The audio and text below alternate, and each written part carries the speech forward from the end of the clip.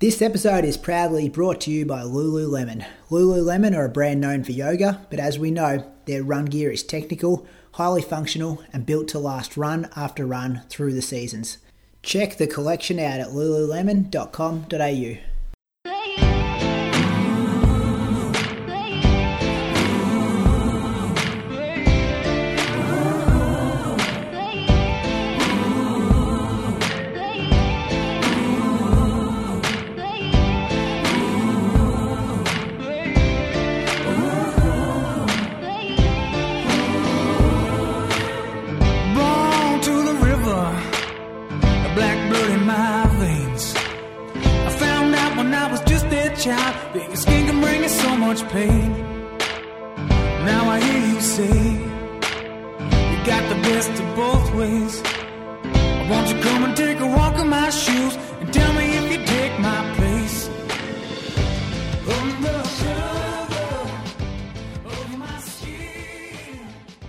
Welcome to episode number 241 of the Inside Running Podcast. Thank you for joining us for another week. Thanks to our legendary Patreon supporters who keep the show alive each and every week to come out weekly and give you guys some content all about running here in Australia and overseas. Welcome to my co-host, Julian Spence, the king of the Surf Coast Track Club down there in Anglesey. How you going? Oh, mate, I'm a lowly peasant in the Surf Coast Track Club. Nah, presents, I reckon. You've still got the biggest presents, don't you? Nah, I just show up, run half the loop, and then go home. That's me. Still strong presents, I reckon. You got to claim that. How you going down there? Got over your sickness all good? Yeah, it took a while. Beat me up a bit, but now I feel pretty good again. So I've got a lot of sleep, actually. That's one thing I've noticed. I was getting 9 hours plus a night and waking up deep sleep when my alarm went off at whatever time it was, and just still reckon I could get an extra hour or two out of my sleep. So that was a good sign that I needed it. That's it. Yeah. My other co-host up in Canberra, long time no see, Bradley. Feels like we just did all this over the weekend. Welcome to this week's episode. Thanks, Brady. Yeah, I'm trying to catch up on some sleep. Didn't get as much as I normally get over the weekend, but it was good to catch up with you and a few other runners from all around the country down in Launceston. Yeah, it was good to see you in person. We don't often do it in person, get to see each other, talk every Monday night, but it's good to actually see each other in person with some like-minded runners down there at a pretty successful weekend, you'd have to say, the Launceston Running Festival. Yeah, certainly some good times. Obviously the weather was not perfect, especially early on in the day. But then it did settle down. So, we'll obviously talk a bit more about that later on. I wonder who ran first. I've got some comments about that. I got the stats here. I got the bomb. I got the official bomb weather. Mate, I hope you've got a lot of stats because there's going to be a few questions coming at you this week. So it was it was an interesting week for me. We'll go to you first then. I did have Moose's Strava pegged up, but you're going first. Talk us through what happened. Yeah, all right. So Monday, just my standard hour at Mulligan's, 14.5K in an hour.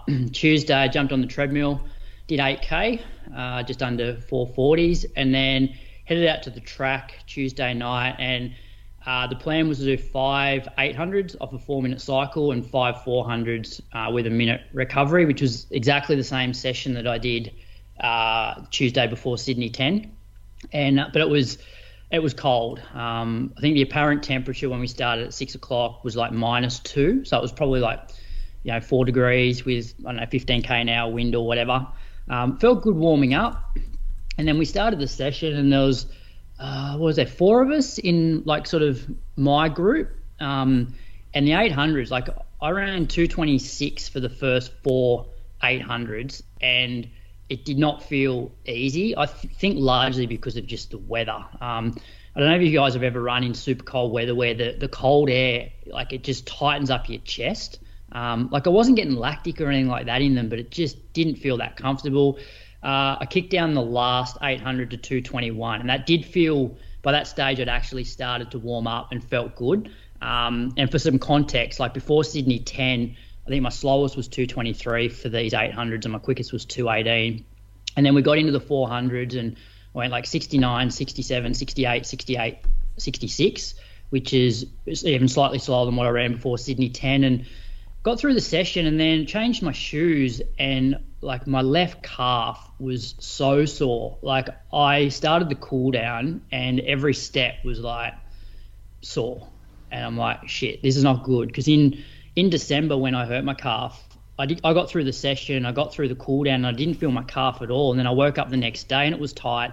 I jogged on it for a couple of days, and then I did a session like 2 days later, and that's when my calf went. So I'm thinking to myself, like, this is not ideal. Tuesday before a Sunday like 10K race. So I was a little bit down when I got home. So I'm like, feel like I'm running pretty well. Feel like I've been pretty sensible with the way I've been training, and have I just fucked everything?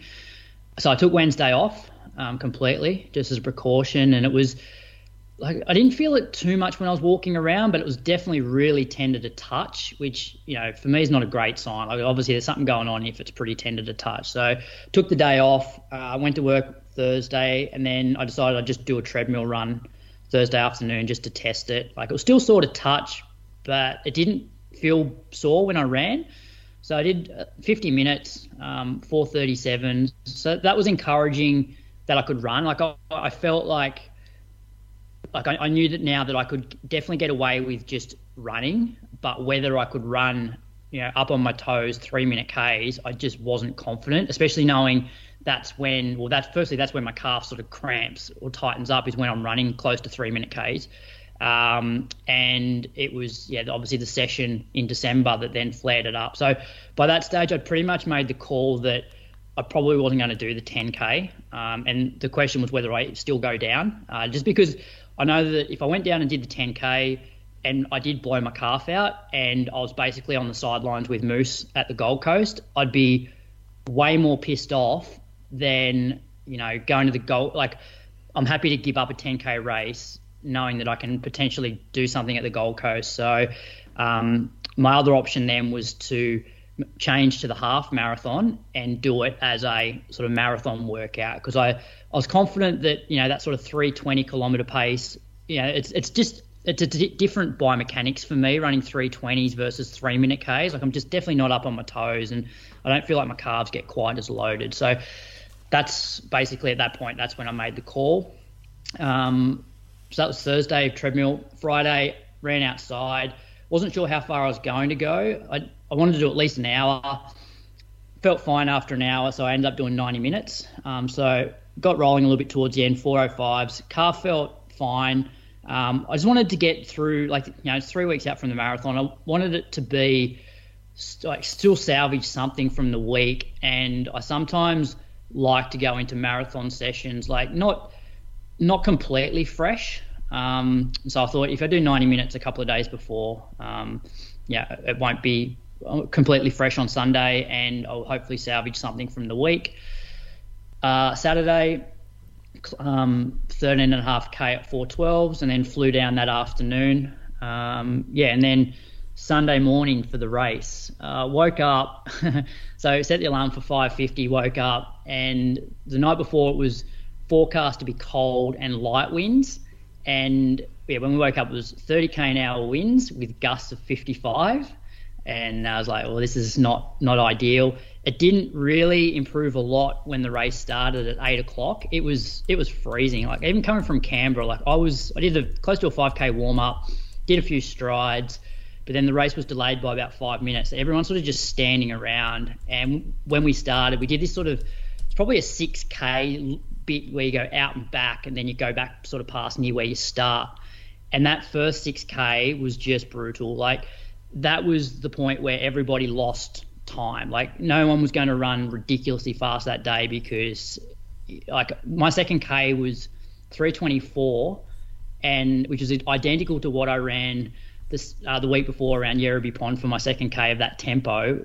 The difference was I had the brakes on for that tempo, whereas everyone was pushing into the wind. Like I look at Brett Strava, he was 3:07 for the second K of a half marathon when he was looking to run 2:54s. It was brutal. So didn't feel great actually for the first. So I should say what I planned to do then for the session was basically 5k reps with a 500 float in between. And the idea was to run hopefully around 3:20s for the 5Ks. and just float to field. So I did hit 320s for the first 5K. Didn't feel amazing, and then when we went back past the start, we were meant to have like this massive tailwind for about 8K, but never felt like we were getting a massive tailwind. Like I didn't have a very good rhythm during it, but I think everybody was preparing themselves for the turnaround because we were expecting to basically be running into like a 30k an hour headwind on the way back, which the wind dropped, and it was actually a really nice run on the way home. So anyway, I went like 320s for the first 5K, 318s for the second, and then I actually started to feel really good by this point. 316s for the third 5K, and then for the last 4.7, I was 308s. And yeah, like the last 6K was the best I felt in the whole run, which like I guess is encouraging. Going into a marathon, that the longer I ran, the better I felt. And I think largely the wind and probably just not being warmed up properly for that first sort of 5, 6, 7K made everything feel a bit harder. I definitely like kicked down. Like my last couple of K were close to 3-minute Ks because I was sort of going, it'd be nice to just duck under. I'm this close to sort of 70 minutes, so it'd be nice to just duck under 70. So finished the run. Calf held up pretty well. If anything, I noticed a bit of tightness at the start, but once it actually warmed up, it was fine. And then, did a longer cool down just to try and get through a bit of extra mileage. So I did 9.5K afterwards for about like a 35K morning. So I got through 120K with a day off. So not ideal mileage, but I've pulled up okay. Like my legs are a bit sore just from, running a pretty solid effort. But my calf, I think, will be okay. So I was, happy with how it went. Yeah. Thoughts, Moose? Makes sense not to do the 10 because thanks, Moose. it is faster, harder on your calves when you run faster. How's this going to change how you train the next 3 weeks? Yeah, good point, Moose. So, firstly, in terms of the whole, like I was meant to race you, Brady, I thought to myself, I'm in a no-win situation here. It's like if I go down and do the 10K and I blow out my calf, I get on here and you call me a dickhead for why did you race when your calf was tight? And then if I don't do it, I'm a pussy for not racing you. But deep down, like I've made some stupid calls in my running career, and I thought that this was the most sensible approach. But in terms of how I train going forward, like Tuesday was a wake-up call for me that, like, me just being on the track is just risky, like especially in Canberra. Like it doesn't matter what session I'm doing on the track. I just feel like I get up on my toes more. Like even if I'm doing K reps in 305s, like it's just a different mechanics and it always tightens up my calves. And I'm like, at my age and the stuff that I'm sort of training for, I don't feel like I need to do it. So I need to come up with another way of still maintaining some sort of speed without risking, blowing up my calves. And like the hill reps seem good for me. Like my calves don't pull up the same way doing the hill reps as they do on the track. And probably I do need to do more strides. Like I don't do them. And that's probably a way of just developing a bit more strength in the calves and also just helping that sort of biomechanics to run a little bit faster. But in terms of moving forward, like I won't be doing a lot of speed work.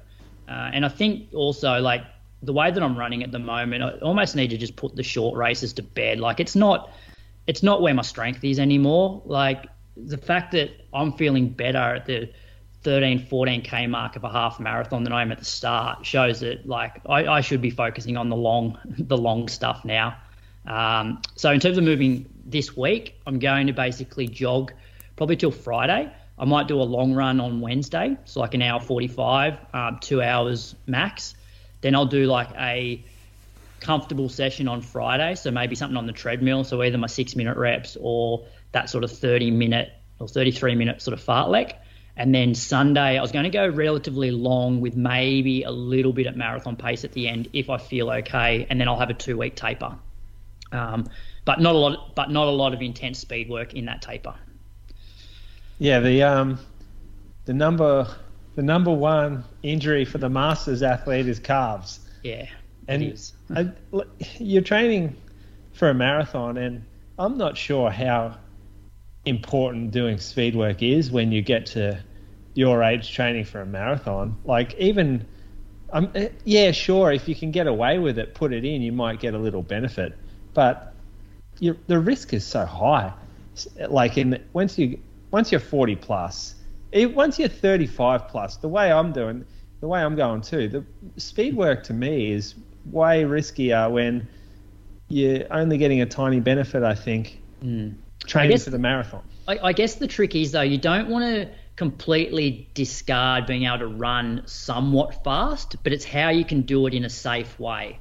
And as I said, for me, I think the hill reps are good, maybe some strides, but also doing some of the shorter reps not on the track. Like if I was to do them on a trail or even on a bike path, I don't think my calves get quite as loaded as they do on the track. Like the AIS track is Mondo and it's just super hard. So, but yeah, good question, Moose. And it was definitely Tuesday was definitely a wake up call that like I need to sort of give this real short, like 66 second 400s the flick. Yeah. Well, that's no need really, is it? Like it's 14 dead pace for 5k 66. Yeah, and look, my 5k days are really gone. Like what's it like a 1440 or like that doesn't.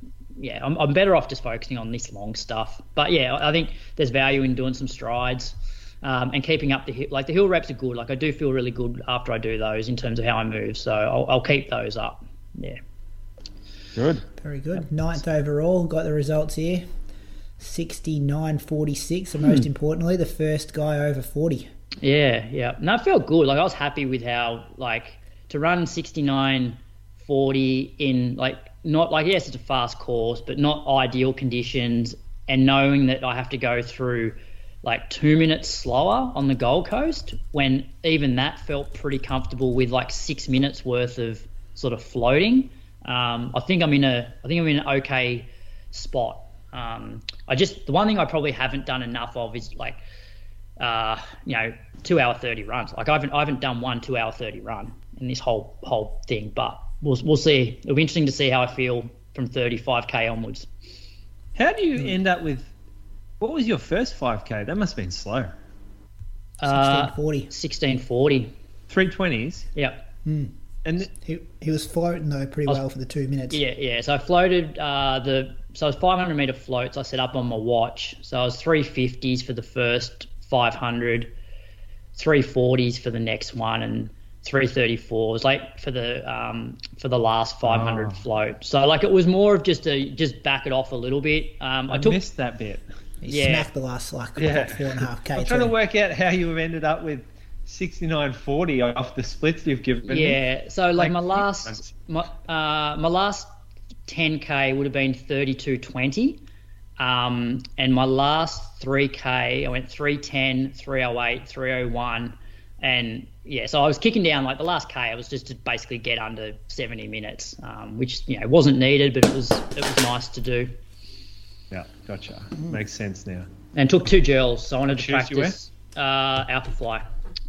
Alpha. That your race day shoe? Yeah, that'd be my race day shoe. And I took a gel at 7k and a gel at 14k because that's pretty much what I'll be doing race day. I'll be taking a gel every 7k up to 28k, and then I'll grab some flat Coke at 30 and 35. Okay, it's all worked out. 3 weeks yesterday, wasn't it? Yep. Yeah, you see him cross the line, Brady? Yeah, I did. Took a few photos. Oh, yeah. Hands on his knees, breathing in pretty deep. Oh, come on. The guy, I had a chat to a photographer straight For a bloke who said it was pretty easy, he looked like he was in a world of pain. Tell you what, Sinead was catching him pretty quick.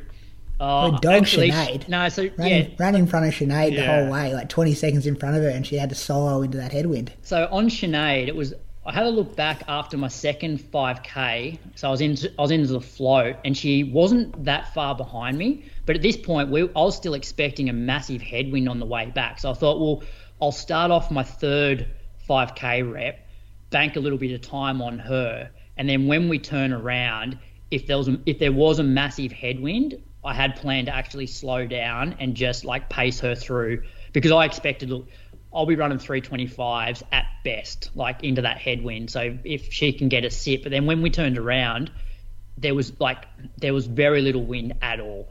Actually, the last 5k, I reckon it had like Lake Biwa vibes because it's like a real sort of wide road, nice and straight. And that period at Lake Biwa where you at the 21k turnaround, like from 21k down to probably like 27k, where you just get onto that sort of rhythm and that roll. It had that sort of feel to it, but there was no wind at all. So at that point, I'm like, well, she doesn't need me to pace her. Like, there's no wind there. She can look after herself. Just give her one back after she touched you up in that workout last year.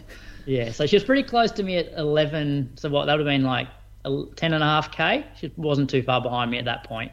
Yeah. I'm in a message group, Moose, and we're all calling bullshit on this calf injury. Like, we just reckon he just like who changes, like recovers that quickly from a calf injury. Yeah, I reckon calf he was injuries are dodging me. 4 weekers. So many people in the race wanted to smash Croaks as well, cooling down with blokes. They're just like, well, what did he do this for? Why is he pulled out so late? Well, I'll tell you why I do it, because missing Wednesday and not knowing whether I was going to be right to run on Thursday, I was like pretty down about it, and it made me realise how much I just want to actually be able to go out and run every day. Like, I don't give a shit about being able to race or race you. I just want to be able to run. And if me going down there to race you to keep listeners happy means that I bust my calf and don't run for 2 months, then I'm not going to do that. So, and look, I'm happy to admit I wouldn't have beat you. So you can have the win, but I know that deep down I did the right thing. Yeah. Did anybody go through? I didn't really look at it. Maybe just took a quick squeeze, and I thought on the competition page that more people picked Brad to beat Brady. Yeah, even more reason for me not to race then. Have people been listening to this show? I started taking names, I Moose. thought that was actually great. I was reading it going, maybe I've got this all wrong. Maybe Brad is faster than Brady. And then I remembered the head-to-heads. Yeah. And then it made sense. The only way I was going to beat you on the weekend, Brady, would be stick behind you for the first 3K and just clip your heels, annoy the shit out of you, and maybe try and just get in your head. That was when I started to see those predictions coming in, I'm like, are these people listening to the same podcast that I'm talking on every week? It was really getting to me. So, question though, Brady, if you were coaching somebody and they pulled up and they did a session on the Tuesday and they were cooling down and their calf, and they had to like limp around because their calf was sore, would you be suggesting they do a 10K on the Sunday? No way. But I wouldn't be suggesting they do a half marathon instead. And you ran the last 5K at your 10K pace. But at that point, like, there were still risks involved, but you would have been over it. Yeah, you were confident in your calf. And as I said, like there is a different mechanics to run 320s as compared to 3-minute Ks for me. Like 3-minute Ks, I'm basically sprinting. I just don't want to hear about Albert Park 10K in 2019 ever again on this podcast, Brad. Still happened. Yeah, it still happened. What about Gold Coast Half 2016? Yeah, exactly. A different Brady you're racing then, Brad. Different Brady. You had the opportunity Sydney to go up against the new one. You turned it down, okay? Or Marathon TV. Give me something for the last 2 years. Go on, Brady. Why don't you tell us about your week? My week. Happy if I go next, Moose? Oh, I'll allow it. You had a good wait week. Till the end. I did 60 minutes on Monday, 4:18s. Like, just looking at the stopwatch, just off the shorter long run. So I was quite surprised to see 4:18s for me on a Monday. That's a big surprise that I was like fresh, but I was a bit concerned I was a bit too fresh too early in the week. You know, sometimes how you want to feel like junk until like the day before the race. I was like, maybe I've just tapered a bit too early here. I did an easy jog, drills and strides in the afternoon on Monday after school. Tuesday was my workout for the week. I did 15 minutes at, I think it was about 3:12 pace. And then I jogged for 2 minutes, and then I did 4 2-minute efforts around about like 3-minute K pace, 2:59, 2:56, 3 minutes and 3 minutes. And that was good, just to do a bit of a combo workout, like a bit of threshold and then a bit of faster stuff at the end there. And I felt like the workout was over before I got too tired. And then an easy, so I still tried to jog as many times as I usually do, but just started cutting warm-ups, cutting cool-downs. Instead of doing 30 minutes in the afternoon, I was doing 25 minutes. Or that was 22 minutes actually that afternoon. Just to try and cut some mileage going into the race. I did 1 hour and 6 minutes on the Wednesday, and then 25 minutes in the afternoon. Thursday I did 60 minutes and 6 by a minute on off. I probably did that after about 10k. We're still sorting this fun run course, and I've had to run it one more time. I'm kind of sick of running this course now, but I ran that course and then changed into the Alpha Flyers that I was going to race in. I don't wear them very often, so I put those on just for those ones and felt good doing those minute efforts. They were kind of at probably 2:55 pace, I think. Easy 26 minutes in the afternoon that day. Friday was an easy 30 minutes, and then in the afternoon Nate Stoke came over here because he was coming to the airport with me, so I jogged with him for 45 minutes. Pre-race on the Saturday I just did half an hour, and I think I did 5 20-second strides at the end of that run, and then made the trip to Melbourne, got on the plane, landed in Launceston. They do a pretty good job of getting you to the airport or getting you from the airport to the hotel and looking after you pretty well down there. And then the race was the next day. I was really confident. I took a lot of confidence from my recent cross country races. I'm not known for being a great cross country rider, and I like getting on the roads. I'm usually better, so I know that I've been having some decent cross country results. I was kind of really excited to get on the roads, and I really thought it was going to be a good opportunity to have a crack at my personal best. My kind of minimum goal was to try and beat my road PB, which was 29:48, and then my second goal was to try to dip under my track 10k PB, which is 29:34. The race worked perfectly for me. There was a huge pack. We had a headwind out. We were expecting tailwind out, headwind back, but headwind out. I stuffed my watch up again. I did it in this race last year. You know, when you click it and then it's like, are you sure you want to use it without heart rate? And then you've got to click it again. Yeah. So this year I was so paranoid I was going to make the mistake that I accidentally hit it 3 times. So then when I looked down about 100 metres in, it said resume, and I'm like, oh no. So I got, and it felt like I was sprinting early as well. So I had no indication of what the first K was, but when I got to the K marker, I just split my watch. So then I could kind of just keep an eye on the pace, just having a look at the K markers from there. So we stayed as a huge group. Not sure if you watched the stream, Moose, but there's probably like 20 people in the lead pack, all the big names. So I just kind of sat in and just kind of put myself in the middle of the pack. I kind of rewatched it today, and I don't think you can even see me for the first 5 or 6k. I put myself in the middle, which is good because then you got nowhere to go. Like, you're not going to drop off because there's people behind you, and you can't go any forward because there's people in front of you, people around you. And it just felt so smooth. We ran the first K, I think, in around 2:52. Liam Adams did some pacing after the half marathon. And then it settled at 2:59, 3-minute K pace. I think a lot of guys were just thinking they were going to pick it up on the way back, which was perfect for me. We got to the turnaround at 14:52, and then they started to increase the pace, which they did similar last year. And I remember I went with the pace last year for that 6k after the turnaround and then popped. Whereas this year I was just a bit conservative and just wanted to stay closer to the back of the pack and not get caught up in anything super quick. I just kind of just relaxed at the back, and then just really sat in a nice pack with Liam Bowden, Aiden Hobbs, Will Garboletto, I think it is. Should get that right. The young kid, 18-year-old. And we kind of got dropped by the big boys out the front, but we just still kept things honest. We were rolling 2:53, 2:54 pace. And I just kept cutting deals with my brain. I'm like, just stay here for another 2 or 3 minutes, stay here to the 7k mark, stay here to the 8k mark. And it felt hard, but not like I was popping hard. And then I remember getting to 8k and being like, okay, I've just got to stay here in this pack until 9k and then try to win it. And just at about 8.5, Liam Bowden made a bit of a big move, and I couldn't cover that. Aiden Hobbs did a good job to cover it, and then Will and I kind of stayed together with a tiny kind of little group there, which was good. And then at 9, Nick Earl was on the side of the road, and he just kind of yelled out try to run 2:50 for the last k if you can. So I just tried to drop Will. I think he's a low 8-minute 3k guy. I didn't want to be with him with 400 or 500 metres to go. So I kicked away from him and had Aiden in my sights, and probably got Aiden with 400, 500 to go, and he kind of stayed next to me. And then, Yeah, crossed the line in 29:25, which was a nice little PB. And because my watch wasn't working, I had no idea.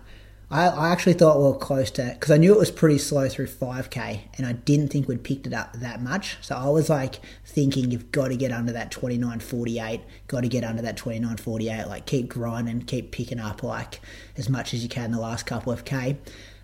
So a nice pleasant surprise when I crossed the line and saw the clock at 29:25, and over the moon. Like I always just wanted to break 30. Like I would have died a happy man being a 29:59 guy.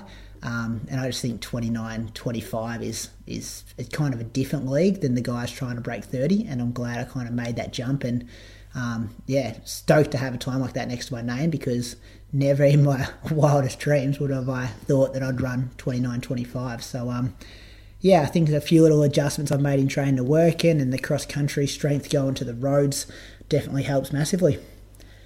I think I was 8th. I was 8th across the line. So I think I was seeded 14th. So good to stag a couple of spots there. Kind of like the perfect race for you. It was. I had to sit until about 9.1k, so I didn't have to do any work because it was slow early. I picked up, but I kind of backed off a bit that it wasn't going to pick up too much for it to cook me. And you just got to make those, or take those opportunities when they come, because there's not many races where you get handed it to you perfectly on a platter like that. Yeah. And I've been down there before and had shockers, and I'll probably go down there again and have shockers. But it was good to, everything just worked in my favour, and I just knew early in the week, I'm like, I feel great, like these paces feel good, training's been going well. I've got to make the most of this opportunity and try to rewrite the PB. Well done. So no complaints there. And I think you picked it a couple of weeks ago, didn't you, Moose? Didn't you say 29:15? I said low 29, I reckon. I said even lower. And I think you could get... I still think you could run that. Well, I mean, on a track you might be able to.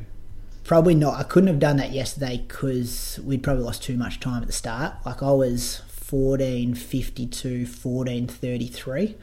Yeah, so 2, 3, 4, 5 is all too slow. Yeah. But so I think I got the best out. I'm surprised I actually closed in 14:33. Like I haven't ran many 5Ks that much quicker than that.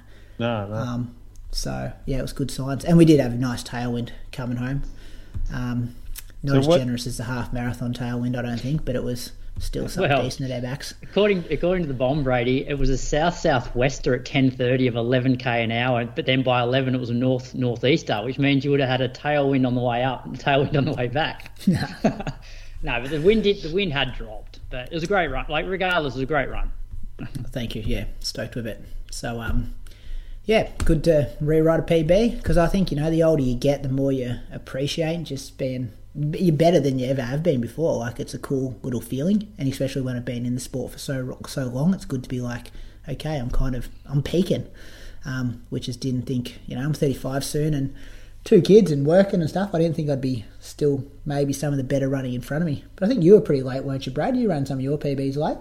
Yeah, every PB other than my 8 and 15. So my 3K is I was 35 when I ran my 3K PB. Yeah. Okay, still got plenty of years ahead of me. So that was that. I think my weekly mileage was 128, something like that. So a bit of a down week, but this was really an A race for me.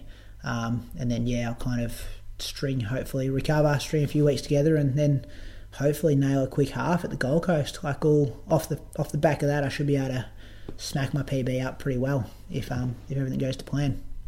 63 minutes maybe. Mate, I haven't even broken 66, so I'd have to jump like 65s to 64s and then into the 63s if that's the case. Yeah, you should be able to go into the 64s. Yeah, I think so. What's that, like 30-50 through 10k for 64? I think. Probably 30-30. So that's because that's 61, and then you've got 3 minutes. 30. Yeah. So 30-30 to 30-40, I reckon, through 10. Yeah. Slow your 10k down a minute. Should feel comfortable. I think out there it depends on where the groups are. Like I got a perfect one today, but there could be a group going 62 and then nothing for 65. So and I do like being in a race situation. But anyway, that was my week. Bruce, tell us about yours. You back? Not quite as exciting as you blokes. I did 35k. I'm actually looking. I'm accumulating there. Like I did 35.39k, which was significant because it means that I was like nearly 2k more than nearly 3k more than the week before. Monday I was sick. Tuesday night after work, I ran with Jimmy from the store. So we ran down the waterfront.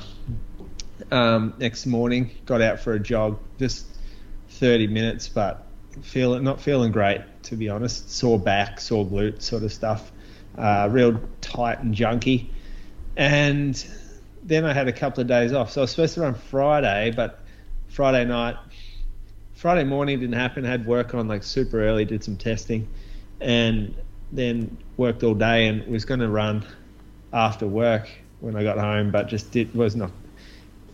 honestly was never going to happen. And so Saturday morning got up, ran 45 minutes. That's what I was aiming at, and got some hills in. Started to feel a little better.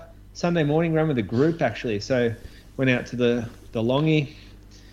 Everyone had sort of a version of their own long run out there with workouts. A lot of people getting ready for Gold Coast, and a lot of the guys that aren't doing the marathon at Gold Coast are jumping in and helping with the marathoners for their workouts, just to kind of chip in for the group. So that was cool. But I just did 12k, 4:28's, little early, little quick for me. It felt good to be with a group again, but that get a bit carried away when you consider the morning before was 4:55s, Tuesday was 4:55s, Monday was 4:42s, and that was with someone. So like my cruising altitude at the moment is probably around, I'm going to say that I run at about 450s. That kind of pace is comfortable. So the fitness is pretty low. I haven't ridden for a while because of my back, and the weather's so shit here. Bike riding sucks when it's so wet. So that fitness is kind of disappearing, the slight bit of fitness I built up from that. But yeah, Crew to Farm next week, 12k. Are you gonna do it, Moose? Yeah, I'm gonna do it. But not as hard as you did the other one? I don't know. Are you in the Premier team, do you think? Well, that's it. I won't need to be. I don't know. Because it'll be the same as last time. We're going to have more than 6 people, I reckon, this time. So I don't have to. But just be careful though, Moose. Like I know you want to be part of the team and everything, but like I'm sure you're like me, where you actually enjoy just like being able to run pain free and just enjoy going for a run. And if you're in this constant cycle of, do one of these AV races and then tight back and sort of busted until the next AV race, it's like you're not really progressing. Yeah, I'm not sure what's causing all the tightness and shit, because I've had that for a while. And I think it might be the bike. I've changed a few things at home. Like I've just sitting at the table feeding Pia, like twisting sideways instead of turning my chair to face her was dumb. I love this. Welcome to dad life, Moose. Hey, proper dad stuff. Now you know what we've been battling for the last couple of years. Yeah, but you you're both like 40 kilos and don't have any dramas. I reckon I'm getting like more upper body strength. I reckon I'm getting more jacked. Are you sure you could get any more jacked than you are? So my body's improved since both kids can walk now. That's a game changer. That sounds pretty good. But no, just like, I guess if you were coaching somebody and they were doing this, what would you say to them? Yeah, well, 12k cross country is hard. That's like a 15k road race. I don't coach anyone who runs 30k a week, so I wouldn't really know what to do. It just seems foreign to me. Well, maybe you should be on a run walk program then. I did that already. I just got through all that. That was pretty good. You might have to dust the spikes off too, because it's going to rain Wednesday, Thursday, Friday in Melbourne. It's going to be a muddy course. Yeah. I've got to do a bit of a tempo run at some point, so it'll be a tempo run. We'll see how we go. I might do it. I heard that it's actually a lot. It's difficult late, so you need to save a lot to the end. It's just a 4k loop though. It's the same. You do it three times. Don't you finish differently though? Don't you finish a different K or something? Someone on the long. Oh yeah, like the last 400 metres to run towards the finish line. Yeah, that's bad. It's only 400 though. But your race is over by then. Yeah.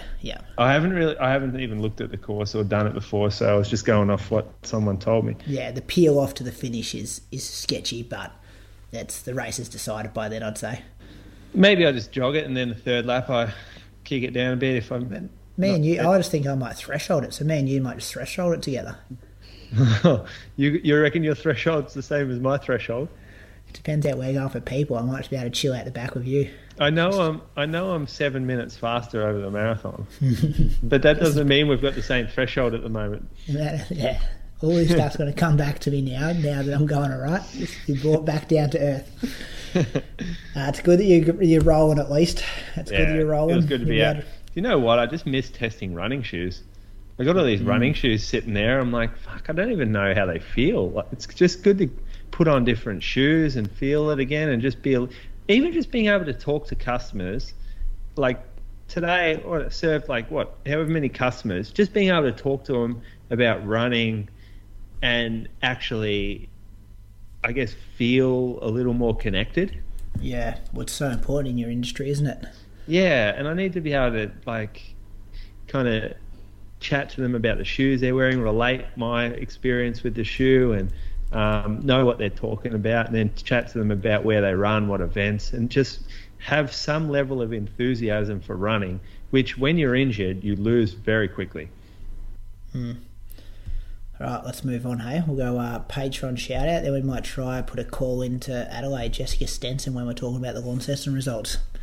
Do you want to kick us off, Croaks? Who are you thinking? I got Lincoln Walcombe this week. Lincoln lives in Ascot Vale, Victoria. He's currently building up for the Melbourne Marathon. So that's 16 weeks yesterday. So it's a good amount of time he's got there to prepare for that one. He ran 3:43 at Great Ocean Road last year.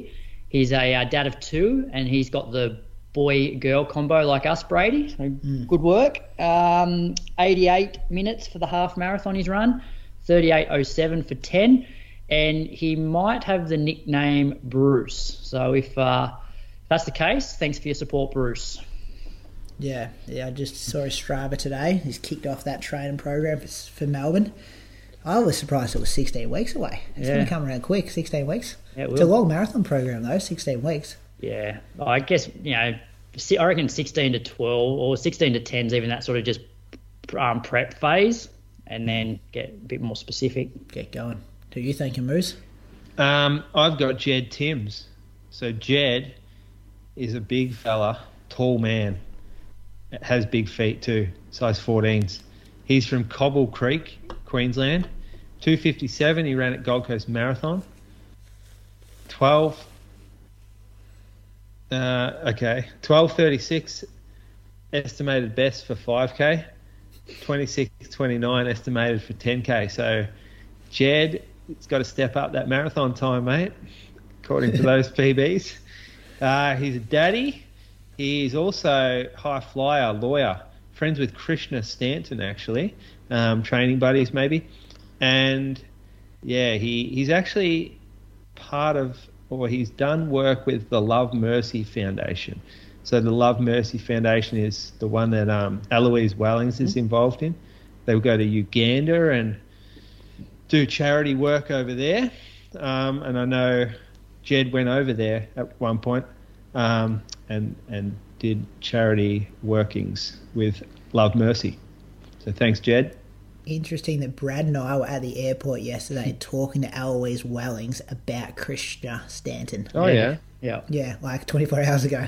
And now those two names have come up again. Yeah. With Jed there. Jed's the thread now, isn't he? He wasn't there yesterday, but now he's brought them both together again. There you go. Small world. Jed. I reckon I met him up the Gold Coast one year too, Jed, in person. Had a chat with him. Yeah, he's a tall fella. Man. Good man. You recognise him. Yep. I'm going to thank Ty Farrier from England, United Kingdom. Primary club that he runs with is the Hunts AC.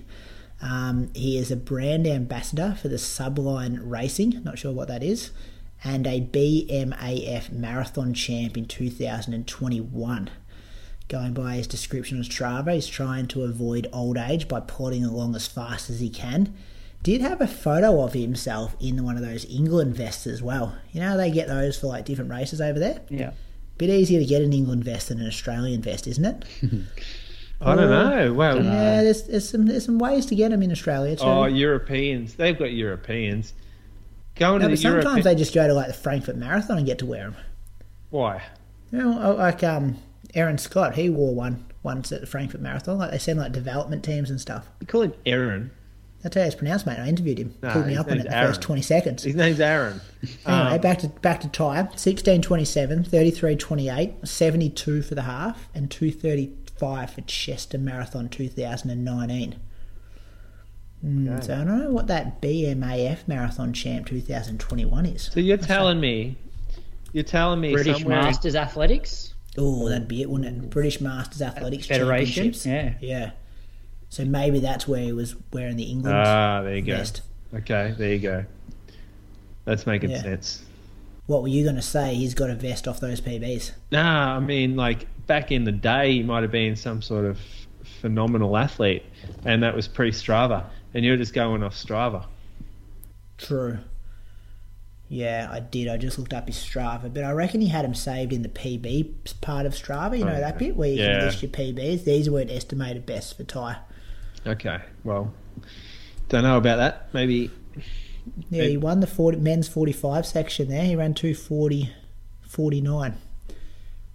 One easy, won by 9 minutes. So thanks to all those legends at Patreon for their support of the Inside Running podcast. Keeps us alive every week. As I said at the start of the show, 3 different levels where you can support us there. Heaps of bonus content at one of the levels, early release at another level. And get a shout out, keep the show alive, all those kind of things. We really do appreciate it. Makes us show up each and every week at Monday, 7 p.m. to get this show recorded, talk about running. We might go Launceston results first, boys, while I get Jessica Stenson organised. How's that sound? Moose, do you want to run us through the results? You watched it? Did you sit back Sunday morning? No, I was out for my run. As soon as I got back to the car, I put the stream on, and I saw that the gents were at 18k and Sinead was at 16k. When I tuned in, but then I did watch the 10Kers at home. So by the time I started watching, Brett had a lead of about, I'm going to say it was about 20 seconds at that point, over Brett Robinson, over Liam Adams, and he ended up going on to win in 1:01.56, which was just off his course record. Liam ran 1:02.12 for a big PB, and probably like a long time coming PB. And Joel Tobin White actually Inside Running podcast's own Joel Tobin White, ran 62.46. So that's pretty good from Joel. He's obviously pretty fit at the moment and not far off his, what did he run, 62 low for that phenomenal half that he ran in Japan. So pretty solid times there down in Lonnie. They're very quick, especially for Australia. You don't see a race with results like that outside the Gold Coast very often. Yeah, and it's an interesting course in that what I think makes it so fast is just long, straight sections of road where, like, Gold Coast is flat, but Gold Coast you have quite a few turns to it where you basically have, 15k of the half marathon, you're pretty much just running straight, which I reckon you can get into a really good rhythm with ideal weather. Like Brett said that he thought he could run a minute quicker in like perfect conditions, and because he spoke the night before at the dinner saying that he was going to go and try and run under 61, but I think that first 5k was where the time was lost. Outside of that, they'll run pretty quick. What about that? Was there a hill at about like 19k? Not 19, no. So there's a couple of little rises in the first 6k. You go up over this bridge, and then you got to do a U-turn and you come back. And then there's probably a 200-metre hill at the turnaround, which is down around 15k, 16k. Yeah. So there's nothing late because the footage is deceptive then. Yeah, it is a bit deceptive. Downhill. I know the hill you're talking about. It looks like it's way bigger and more downhill on the way back than it actually is.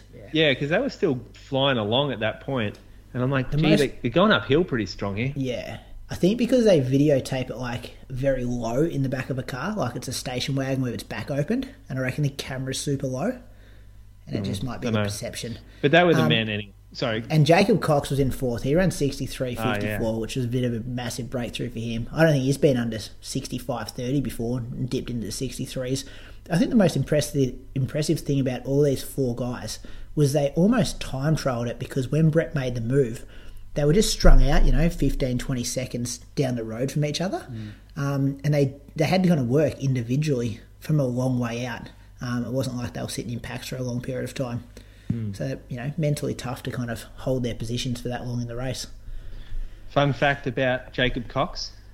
I've got one for you as well, actually. Yeah. What's yours? His brother goes out with Izzy Bat Doyle. Do you think they're the most successful brothers in Australian running history? Oh, geez, I don't know. It depends how you rate that. Because you could take Robert 62 Deek and 63. Yeah, no, but like, what's the... Because you take Deke, right? Robert Deke. Yeah, what does his brother run? Don't know, but it's going to... Like, are you looking for the average? Yeah. Is that how it's going to work? Yeah, no, I don't know. How you judge it? You can't have like a 208 guy and then a 215 guy, I suppose. That would be still impressive, yeah. You could have a 208 guy and a 230 guy and it's still impressive. And those impressive. two guys, their marathons are letting them down, the Cox brothers at the moment. Yeah. But over half, a 62 and a 63. Yeah. That was, and Riley ran well too. Tell us about the women's race moves. Yeah, Sinead Diver. She went down there, probably eager to take the course record, and she ran 71.04. Now that did take the course record. So she had a pretty good result. Probably not her fastest time, but looked like Croaks, although he did offer, and the plan was for him to pace her, dumped her within 1 kilometre of the start line. And so she pretty much looked like she ran most of the way herself. If only she had a pacemaker, she would have ran way quicker. I ran 3:20 and then 3:24 for my first 2 kilometres. Like, so to be fair, the night before, Sinead was hoping to run like 60, like under 69. Like that was her goal if the weather was good. But I think she had been a little bit sick. But then seeing her on the start line, or 5 minutes before, when it was blowing an absolute gale, I said to her, I guess you're not looking to run under 69 minutes today. And she's like, nah. She looked so cold on the start line, and I think at that point, like there was probably a bit of negativity on the start line, and then it was more about just getting the win, I think. Yep. Yeah, well, she did. Yeah. And she did say the night before that she'd been sick a bit, like a couple of weeks ago, had the flu for a few weeks. Yeah. Abigail Nolberg was second. She ran 71.50, which is very solid time. I just tried to look up her results, actually, like her past PBs and stuff. Has done a lot of 1500s. That's probably where her strength has been in the past. If I go to her personal best, you can look. She's run 16:18, so pretty solid. 33:45 Zatopek a couple of 2019, but really she's dropped from May. From a month ago, she ran 1:15 at Sydney, and now she's run 71.50. So, one to watch, I reckon, fellas. Vanessa Wilson was third, 76.34. Out of run crew, I reckon. Did you sit next to her on the bus on the way to the airport, Croaks? Yeah, I did. Yeah, so I think she's obviously moved up now in distance. And I asked her what's next, but she's heading overseas. I think her husband's family are from Finland. So she's heading over there for 2 months, like as of now. So she's not going to be around for Gold Coast. But I think she's sort of done with the track, and I think she's moving up to the half and the marathon now. She's going well. Good signs. We'll go women's 10K next, Smooze, because I think Jess is here, but you want to quickly read the results out first and All right. hear about the race? Women's 10K. Jess Stenson, she won 31.49, beat Leanne Pompiani 32.08. Eloise Wellings was in third, 32.47. Course record for Jess, which was big. Her big PB for Jess as well on the roads and, in general, 10K. Are we going to ask her about the race then? Yeah. Welcome, Jess. Congratulations on the course record. Welcome back to the Inside Running podcast. Thank you. It's good to be back. Did you think you were going to go that quick, Jess? What were you thinking the days leading into it? Yeah, it's an interesting one. So my overall 10K PB was from the Peyton Jordan Stanford 10K in 2015. And I've sort of been looking at that time, and I feel like my training has progressed so much since then, but I just haven't sort of had it all come together at the right time to produce a result to show for it. So when I spoke to my coach, Adam, on Saturday afternoon, he said, what are your goals for the race? And I said, to run a PB. Like, I think I'm capable of that.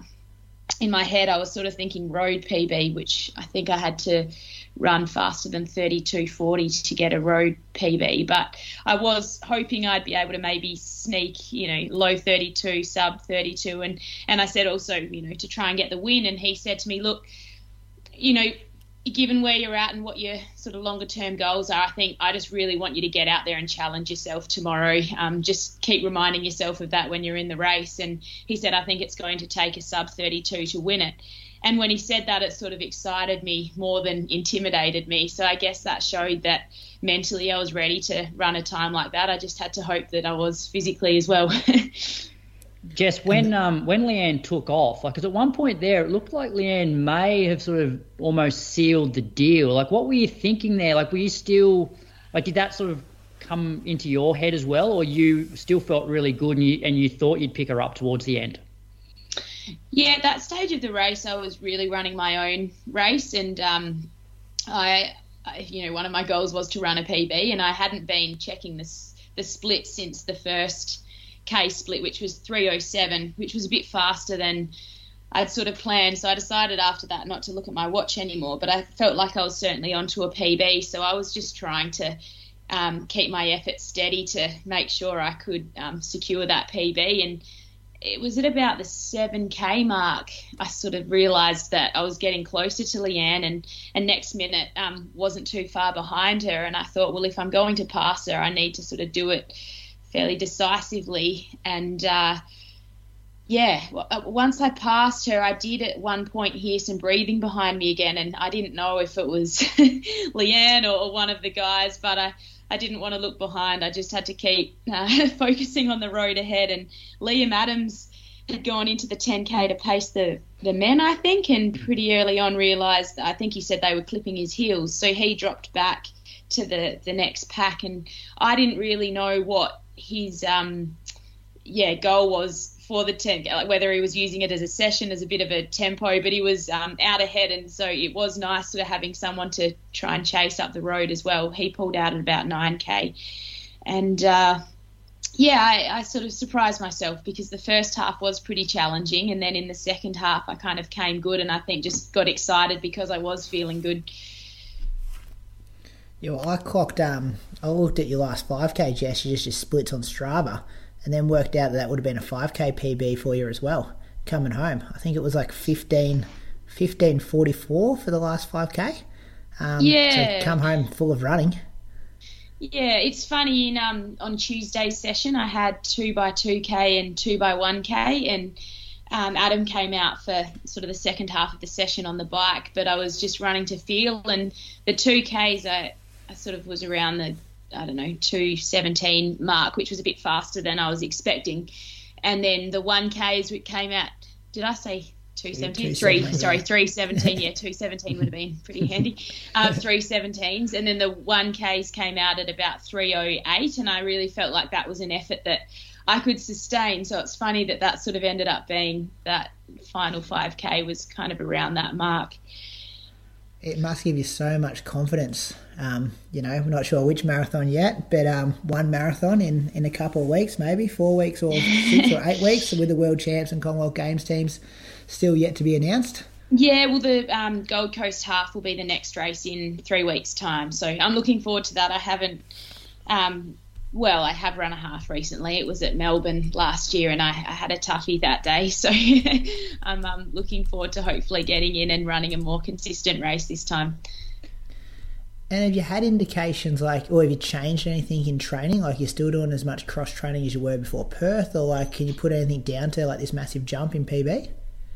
Yeah, it's an interesting one. In the last couple of years, I've had I've been able to hit my sessions with more intensity, and it's whether it's that and a couple of other things, maybe burning more energy as a mum. I dropped my strength training after having Billy. I think just didn't have quite as much time, and I was prioritising my running training, and I sort of looked at the whole picture and tried to identify why I've been more injury prone in the past 12 months, because that femoral stress fracture at the beginning of this year really knocked me out.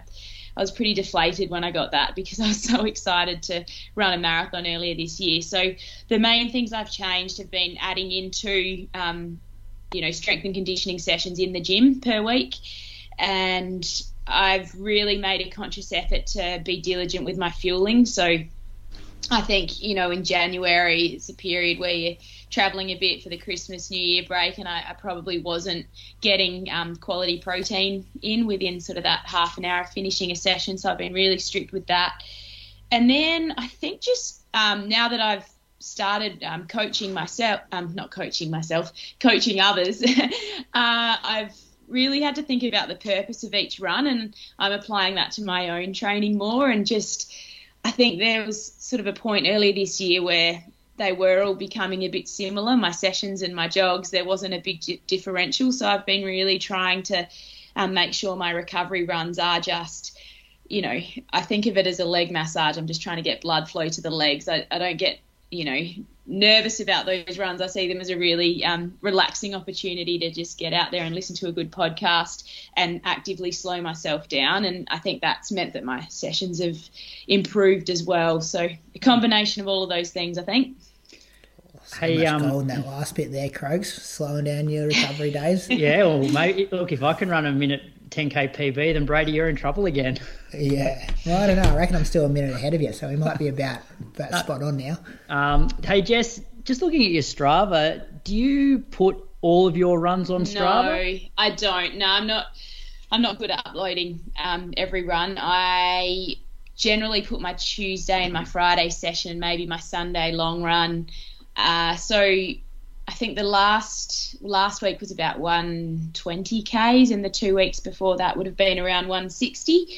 So that's getting up to be honest, I don't see my mileage getting much higher than that for this marathon. I think because it'll be marathon number 14, I can perhaps get away with less running than I used to do, I guess, to protect my body. And when you asked before, Brady, about cross training, so my sports doctor actually identified that as maybe being one of my issues as well. I'd relied on cross training a lot for that Perth marathon, and so then coming into the next block, I just suddenly got back into more running without the cross training, and I hadn't probably built up that conditioning to handle that running load, because going into Perth I'd utilised a lot of cross training and had the aerobic fitness there, but perhaps not the muscle and general musculoskeletal conditioning to handle a high running volume again. It's really easy to sit back and pick someone's training apart, Jess, which we get to do when you were on that podcast, the long and short of it. But I remember at the time I was thinking, Jess has this formula now where she can run a PB doing this amount of running and this amount of cross training. And I felt like I was watching you slowly move away from the formula. Yeah. And I'm like, I can get why. Like, I understand when you run more, you want to run even more, and you go, okay, I'm doing it. I'm back. I don't need to worry about that stuff. But it's funny you say that, because it was the episode that you were on with us where I went through my training week, and I sort of said, I sort of felt my hip today, so I think I'm ready for a bit of an easier week, and it was already too late. Like that bit of hip pain I had on that episode ended up being the stress fracture. So I've realised now, how you feel in a given moment is often a reflection of your training from a few weeks earlier, particularly with your bones. So you might get away with it in the week and feel good, but then it catches up with you a couple of weeks down the track. Yeah, so Jess, with your mileage now being like 160, like that's quite high. Because I remember when we spoke after you ran Perth, like your mileage, was probably like 100, and you're doing a lot of cross training. So when you're running 160K a week, like how many hours of cross training are you doing on top of that? Yeah, so I'm not actually doing a lot of cross training unless, like, it's not programmed now. It's just when I feel like it. So I've built up my mileage really gradually. I can send the actual Strava graph that I can see, because obviously not everyone can see the accurate graph. But so at the beginning of April, I was at sort of 85 Ks, the beginning of May, 110 Ks. And it's just this sort of 3 weeks up, 1 week down, 3 weeks up, 1 week down. So as the sports doctor sort of said, that we've got to just get you doing, building that base again. And so that's what we really focused on. So the 160 Ks doesn't actually feel it doesn't feel like I'm on the edge at the moment. But what I do plan to do, and the races give me a good opportunity to do it, is sort of have a down week for the taper, and then you race, and then you recover, and then you go up again. So I certainly could be adding in a bit more cross training, but we just sort of looked at it and thought, well, when you cross train, you're doing these sessions, you're probably actually burning quite a lot of energy, versus a really relaxed jog, if I do it in a relaxed manner, is perhaps less strenuous than an elliptical session. Just the significance of taking the record, like Launceston's known as the fastest 10K in Australia. All the best people I kind of assume have raced it over the years. I was trying to find like an official winners list. How does that kind of sink in? And then I was talking to David Tarbottom today, just seeing where it sits all time, and you're actually ranked third, you and Susie Power with 31.49, behind Krishna Stanton with 31.46 and Benita 31.17 for 10K road accredited courses time. So I'm not sure if you knew that, but yeah, no, I didn't. Jump to equal third amongst those names. Yeah, it's funny. So yeah, two big kind of things there. You're not renowned for your 10K speed, but maybe you are now. Yeah, and maybe I am a bit fresher because I haven't had those, weeks on weeks of high mileage. But I didn't know any of those numbers going into the race, and to be honest, I don't know if you realise had the same problem, Brady, but there weren't any clocks, so sort of crossed the line, and I think there was a digital timer in the distance, but the sun was shining on it in a way that I couldn't see the numbers, so I didn't know my time for a little while. So I was really excited when I found out that I'd gone under 32, but I hadn't known what the record was, so that was all a bonus. Did Sinead say anything afterwards? Because it was her record, wasn't it? Yeah. She wasn't angry at all? It was her record from 2018, I think I found out. Sinead's, she's good value. We had a good chat afterwards. Watching her run beforehand was inspirational. I mean, we looked out of our window at 8 a.m. and the pine trees were sideways. So there you go, Brady. There you go. There's the evidence. Just trying to tell me how easy it was for the half. Well, I reckon that 18K the tailwind though, Jess. A few K into it, but most of it was with behind them. Yeah. Didn't seem to slow down them, many of them. They all ran pretty well.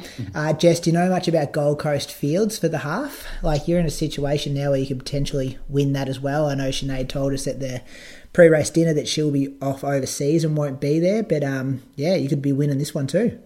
Well, Elsie will be in it, so it'll be a good hit out again against Elsie, and I haven't heard about the rest of the field. I'm assuming they'll come out soon though. We've got to find out. Yeah, Brad's field. Pacing job, yeah, that's it. Any more questions for our boys before we let her go? I believe we're getting some ASICS shoes. Jess, did you wear the Edge or the Sky? Yeah, I've had a few people asking me that, so I wore the Sky. I actually said to Adam on the phone the day beforehand, I'm like, I might have done something bad here. I've brought over a brand new pair of shoes that I've never worn.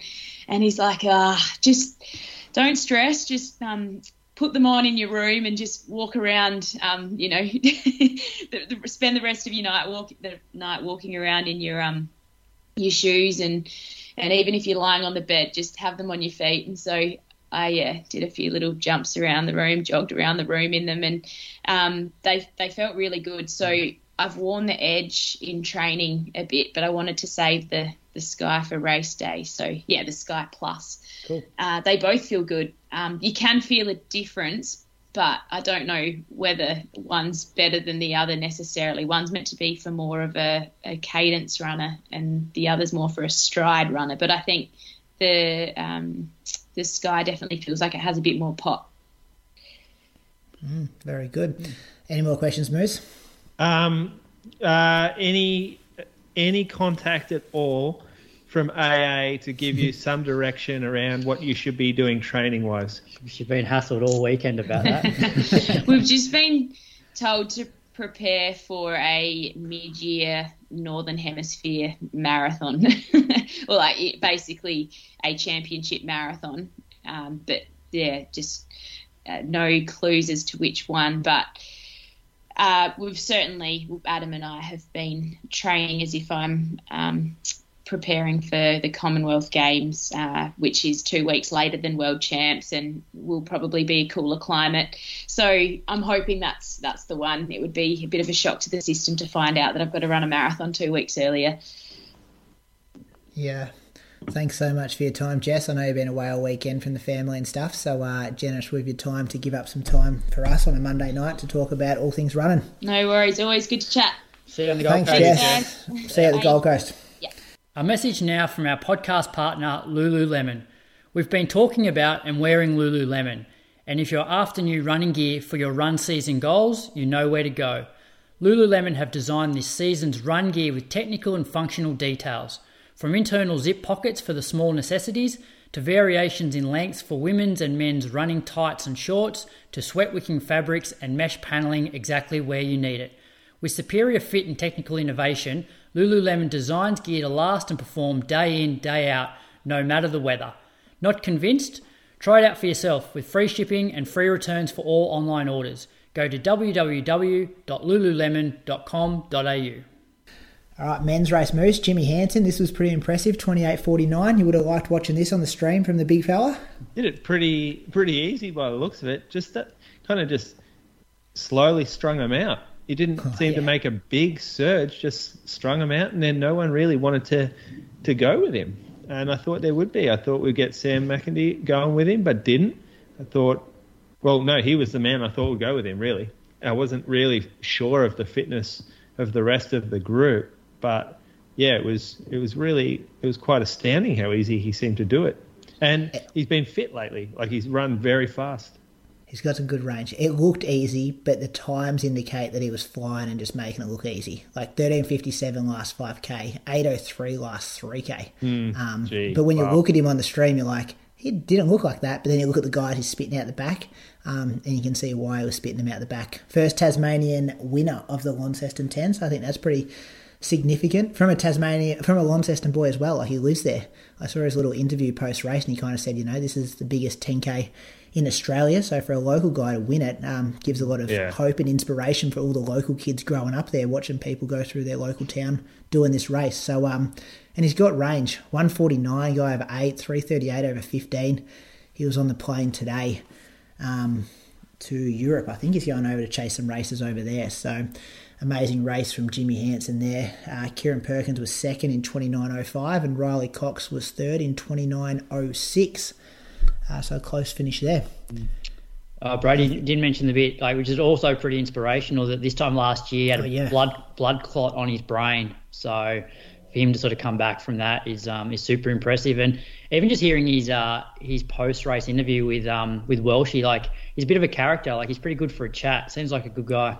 He's so humble. He's one of our coaches at Run to PB. He's just an absolute legend. And you go up and talk to him about his race afterwards, and all he wants to do is talk about your race. And you're like, Jimmy, you're the man here, not me. He's just an absolute legend of the sport. And he doesn't have the sponsors. I think he said he's self-funded. He's taken 2 weeks off or 3 weeks off work to go overseas and chase some times. And they're the kind of stories you want to get behind. Yeah. That's a wrap on Launceston, though. All right, next bit of running news, boys. Rome Diamond League. Did you see it, Croaks? I haven't watched it, but I've heard good things about Jack's pacemaking job and Kat Bissett in the 800. Yeah, so I taped it and watched it, I think it was Friday morning. So Kat Bissett was, competitive. She finished 7th in 159.7, but with, 200 to go, or even 150 to go, it's she was challenging for probably podium. But it's like in the 800, once you start to tie up, the places can change pretty quickly in that last sort of 60 metres. So she faded a little bit to finish 7th, but that's a season best for her. So anytime you're running under 2 minutes for 800, you're doing well. And then in the men's 5K, they had Paul Robinson, I think, pacing the first. I think he did close to 2K, and then Jack took them through to 3K. 7:42 basically through 3K, which is a PB for him. I'm not sure whether it actually will show up on his IAAF or World Athletics profile, but he looked very good. And it was Kajelcha actually was like pretty much chomping at the bit and pretty much went past him just as Jack was about to finish. So I heard somewhere that their second mile in that race was 4:02. Jeez. Yeah. So, but Jack's obviously in fine form. If he's running 7:42 as a pace job for 3K. What's he racing next? Does anyone know? Not sure. I think he's in St. Moritz. Actually, did someone? I think he's got a 5K Diamond League coming up. I think he in Oslo. Oslo. I think in the comments and his Strava. That's this weekend. Yep. Okay. Something to look out for there. Yeah, and Ollie Hall's in the Dream Mile there against Jakob. Cool. That's good. And then there was a few qualifiers overseas. Ed Trippus, the steeplechaser, he came 5th at the NCAA 3,000 metre steeplechase final. He ran 8:20.29. So he now owns the 2 fastest Australian times in the last decade with his 8:19.6 and his 8:20.2. Just misses his PB by less than a second. Remains number 3 all time, but qualifies now for the World Champs and the Commonwealth Games. So that was pretty good from him. And then Amy Cashin, talking steeple as well, she also hit the qualifying time. This was at the Portland Track Festival. She ran 9:27.9 to meet the standard for the World Championships. Also puts her in contention for the Com Games. So, good news for our steeplers. When the Com Games, that was the last weekend for the Com Games period, so they're snuck in just in time. And they'll just be waiting to get named now, I guess. Mm-hmm. Do you want to go on to the next bit of news, Croaks? Joey Deng and Pete Bol? So this is great news, not only for Australia, but Justin Rinaldi's squad. Joseph Deng, the former Australian record holder, he returned to, not career best form, but he ran his 4th fastest time ever of 1:44.69. So he's had a rough couple of years since he was flying. And so that qualifies him for the World Champs, and I'm guessing places him in contention for the Commonwealth Games as well. And his stablemate, Pete Bol, mainly known as an 800-metre runner, but ran a significant 1,500-metre PB. Ran 3:35.86, which I think it was like a 5 or 6 second PB. 7 seconds. Yeah, there you go. Which shows that his strength has come a long way. So that bodes well for his upcoming 800s, I reckon. Yeah, that was good to see. Especially Joey Deng. Like, you watched him in our domestic season and you're like, it just didn't look like the Joseph Deng of old. Yeah. But just shows how they can turn the page in 4 or 5 months when they get over there. Well, what's that saying? Class is forever, form's temporary. Yep. That's it. And then Moose, last bit of news from overseas. Pat Tiernan had a good one. He won a race, the Portland Track Classic, I think it was. Something in Portland. He ran 13:19. It was only his 3rd race of the calendar year. So good sign there. Charlie Hunter, also in the training group, ran 1:45.58 to finish 4th place. Those boys are starting to gear up. Not in the training group, is he? Isn't one Hume, the other one's not? Sorry, I'm wrong about that. In the country. Yeah, he's in the same group as Jess Hull. Yeah, Charlie Hunter is. It was the same meet though, the Portland Track my bad. Festival. Yeah, that's a mistake. That's all right. Mistakes we make often on this show, Moose. That's all good. We'll move on to Training Talk. So this week's Training Talk segment is proudly brought to you by Lululemon. Lululemon have designed technical gear with the runner in mind to last more than a season. Head to lululemon.com.au to find out more. And Bradley, like last week, this Training Talk is based around a listener question. And the listener question comes in from Michael. I'm keen to know about your thoughts on running surfaces. I'm about to progress to a marathon-specific training program and keen to get your ideas on what and when to run on. Do you specifically look at different surfaces for different runs? So workouts, long runs, tempo, recovery. For instance, road, footpath, trail, track, grass, sand, or treadmill. Do you have a quota each week on where to run? How should I plan the timing and tempo? Any advice on what to avoid or footwear? There's a lot of questions. There's a lot of questions. Yeah, just looking through the question, I think I can see 6 question marks. Yeah. Maybe 4. Which one do you want to do first? Maybe, do you go with the quota? Do you guys have a quota? Do you look at this? No. No Quota. But is that because you've got something already ingrained in you after years and years of running, though? No, I think it's more to do with the purpose of each run and finding the surface to match the purpose of the run. So, down here, you have to go out of your way to run on an asphalt road. And so, I would encourage everybody to run on dirt for the majority of their running. At least 80% of the week. If dirt's accessible, run it on dirt. It's just going to be...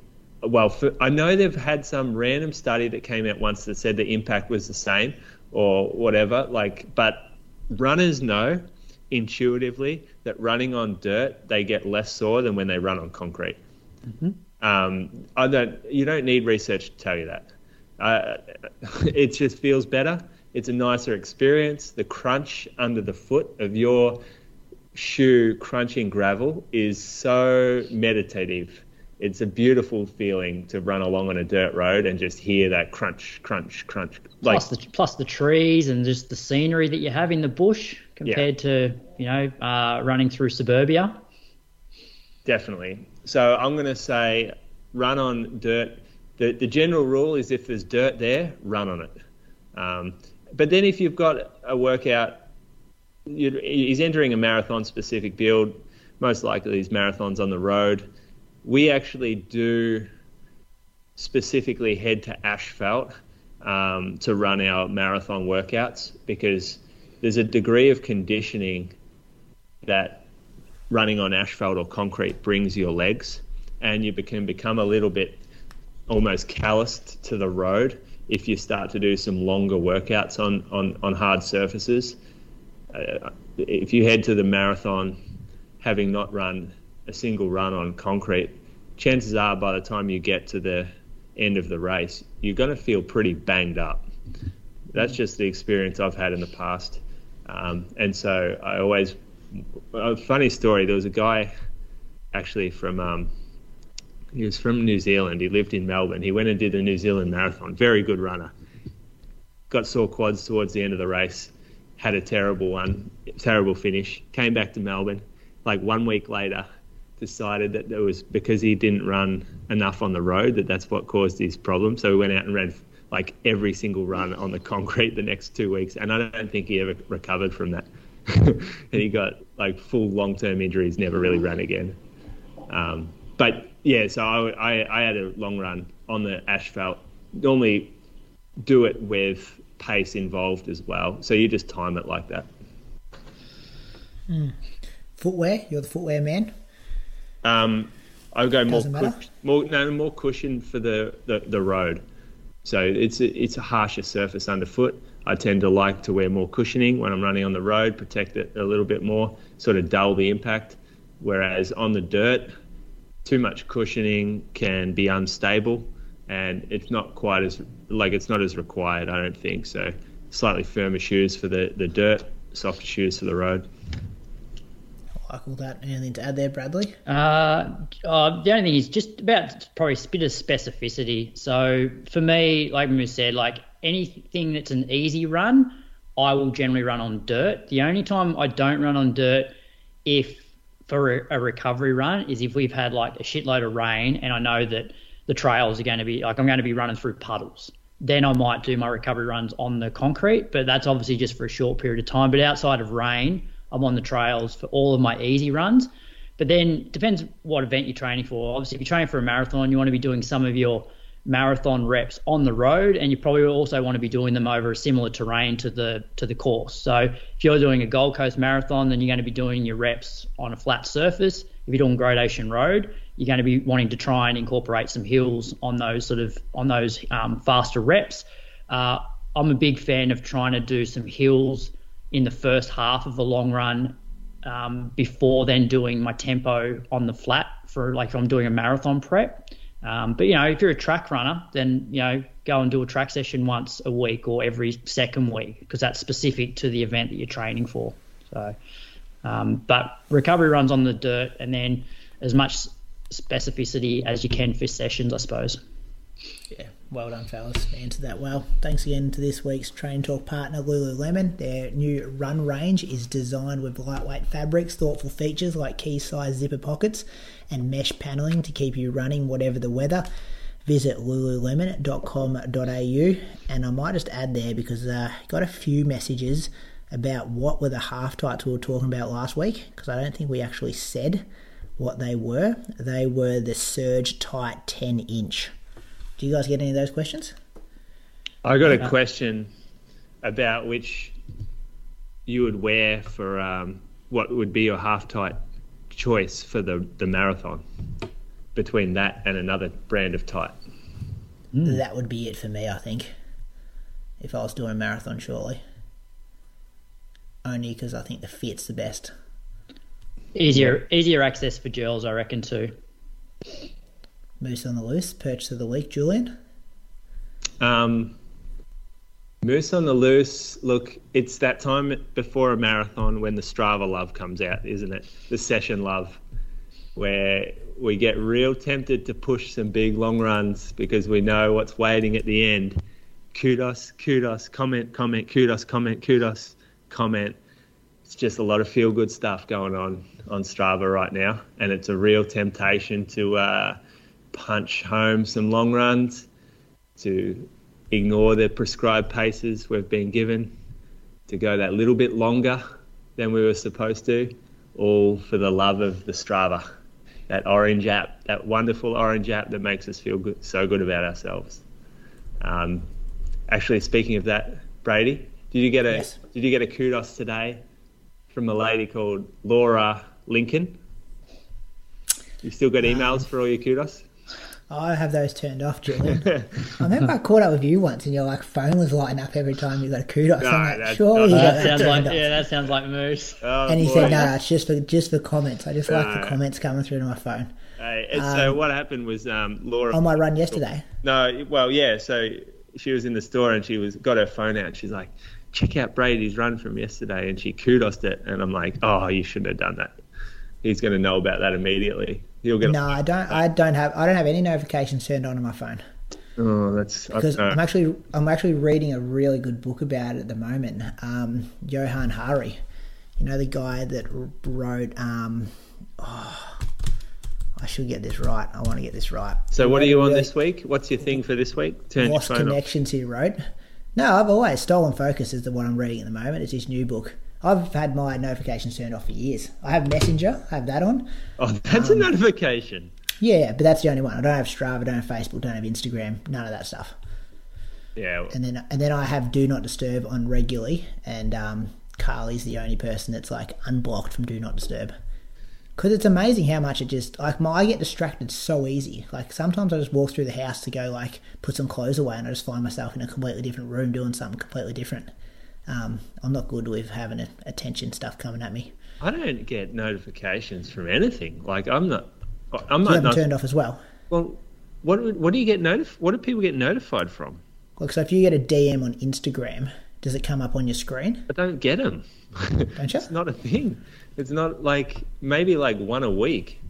Really? I thought people would be flooding your DMs. Nah, not at all. Yeah, okay. Nah, I'm not popular. That's because you just never write back to people. Not like you. You must get a lot to have to turn them off. No, I don't get that many. I just don't like. So then I've got to go into. So I'll program a time to go into the app to check if I've got anything instead of when I get a notification stopping what I'm actually doing to respond. Yeah. Strava crashed after his run yesterday. Oh, I got 1,000 croaks. Did you see that? Yeah, Laura Lincoln, number 1,000. Was she? She got me over into the 4 digits. I reckon that's the first time I got 1,000 4 figures. Thanks to all those people. Got a lot of questions, actually. People in the store going, what the fuck's Croak on about? Croker on about with this half marathon? Like, well, if they listen now, hopefully they'll understand. So with that, I had to ask you guys earlier on. So in the predictions, there was Tully Rose. She guessed 1 second over what I ran, and Jackson Rendell guessed 1 second under what I ran. No one got it exactly. So they were the two closest to my time to get the merch pack. But there were some people that guessed Croaks DNS, but then were a bit off further away from my predicted time. No, not the DNS, because there's one guy on there that I know that I told that I wasn't running it. So I reckon we just go. Knowledge. Yep. So I reckon we just go whoever was closest to you, and they're obviously 1 second either side. But I know Tully Rowe entered before Jackson Rendell. So okay, so it's going to Tully, you reckon? I guess so. Then you go back. Unless they both get something. We'll find something for them. See what happens. Who sponsored that? That was Inside running company Geelong. $200 voucher. That's why we got so many entries. Yeah, I'll invoice you later. I'm all right with that. Thanks for that. Tully loves that store too. She'll appreciate that. Thanks, boys. She'll be able to spend it. Yeah, is that your moose on the loose? I think it's more of a like, hey, pump the brakes now if you're somebody doing this. A lot of people could potentially run their marathon this weekend. Just be aware of what's going on here. Just ask yourself, why do I want this to be so fast? And chances are it's because I'm going to get some real gratification post-run. That's probably the answer, really. I reckon the few people pulled their heads in about their where they're doing their marathon workouts as well. Seeing a few more straight lines on my Strava. Gee, not our group. We got Big Jimmy really? Friend just keeps going back to this flat ass loop. I'm like, Jimmy, we need some sort of adversity in your runs. Jimmy strikes me as a smart guy too, high intelligence. Yeah, Jimmy's pretty smart, but also a bit soft. Loves the flat, boring loops. Like, doesn't like to think about it. Doesn't want a hill in his loop. Doesn't want any type of wind in his loop. So I'm there, like I'm that voice in their head going, God, guys, let's go over the hilly loop today. And they're all like, nah, flat today. Let's make our paces look better. Yeah. Don't know if it's taking advice from the guy who's got no cartilage in his knee anymore, you reckon? It pulled back. Do I have to remind you about my time again? That was actually, Brady's just stolen that straight from Nick Earl. That's what Nick Earl said yesterday. Nick Earl was good on the beers yesterday, actually. Oh, how'd he go? He wants a spot at the live show at Gold Coast. How'd he go in his race? I told him if he wins Gold Coast Marathon, he can talk at our live show. Gee, he was good at Gradation Road Marathon. Real strong. I think he ran 2:30. Yeah, but he would just keep bringing, like what you do, Moose. What's your marathon PB, Moose? Yeah. That's what he'd be saying. Too. Well played by him. Because you know what? We've got that forever, me and Nick. Yeah, that bonding. There's only so many 2:14 men in Australia. To his credit, I still cannot believe that he actually held it together after how fast he ran his first 5K. Oh, mate. Not, when like I went 9 out past of... him, Yeah. he was right. I reckon he went from running a 3:40K before I went past him. I looked at him and I'm like, you're so fucked, I'm going to tell you to jump on my back anyway. And then all of a sudden he's there. He's cranked it down like 25 seconds a K. And I'm like, oh no, I shouldn't have done that. Yeah. 9 out of 10 people I know that have banked that much time in the first 5K aren't finishing the way that he did. I was astounded that he finished. Geez, he carried on a bit during that last 10K though. We're still carrying on about it now though. Still bringing it up. Like it was like a wounded moose in the wild. Like someone shot him and he was just right on my shoulder the whole time, dying. Love it. It was a good moose on the loose. I enjoyed that. What's coming up? We're getting close to capacity at the Gold Coast live show. So if you think you're one of those people who's just going to not get a ticket till the weekend, I'd suggest get organised now. We've got 3 weeks, probably at 80% sold. And they'll go quick the sooner we go to the race, I think, when people start getting their plans, their ducks in a row for what they're actually doing that weekend. Good opportunity to hear a live episode, hear from some special guests, starting to organise, tap some people on the shoulder to tee up some talking there, not Nick Earl. So massive thanks to Pillar Performance for supporting us on that one. I'm expecting, boys, in what's coming up, that the Commonwealth Games team and World Champs team is going to be announced potentially by the time this show goes out to the public on a Wednesday. So we'll see what the next couple of days hold.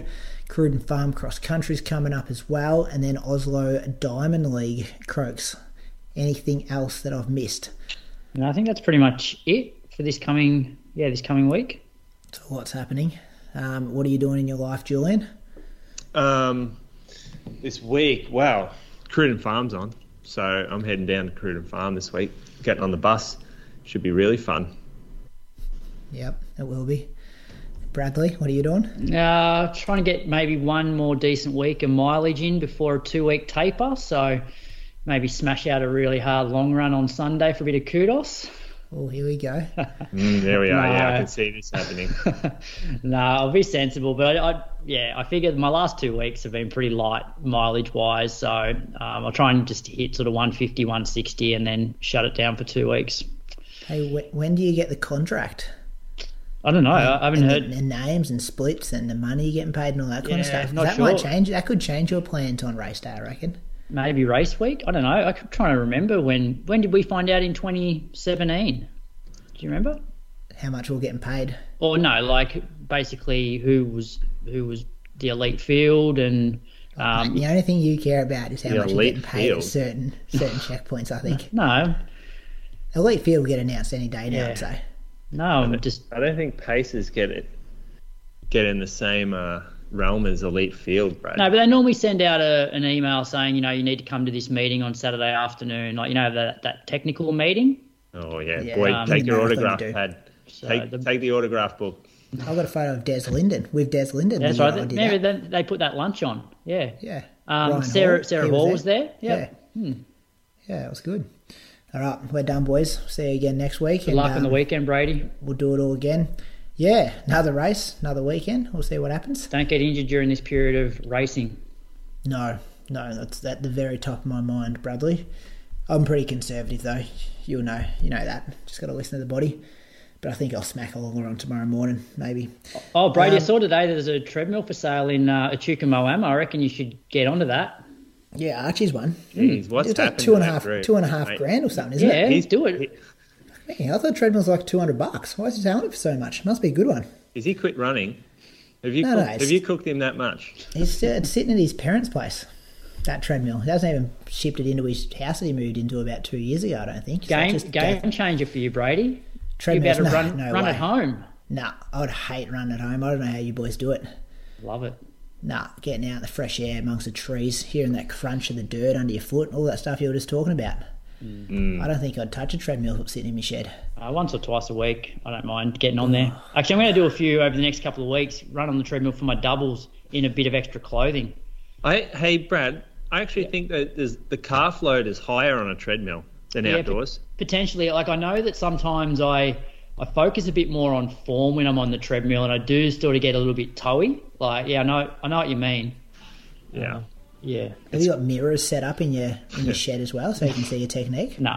Occasionally, he just watches videos of his old races. Occasionally, the car is parked, and so I can see a reflection in the mirror. See if check the elbows. Oh yeah. Check the upper body, nice. the upper body carriage. Yeah. All right. I'm ending this show because this is going off track here. Have we not finished? See you guys. See you, boys. Lululemon believe that running is discovery. It's about the feeling you find along the run route. Freedom, peace, euphoria. Discover their technical run collection at lululemon.com.au.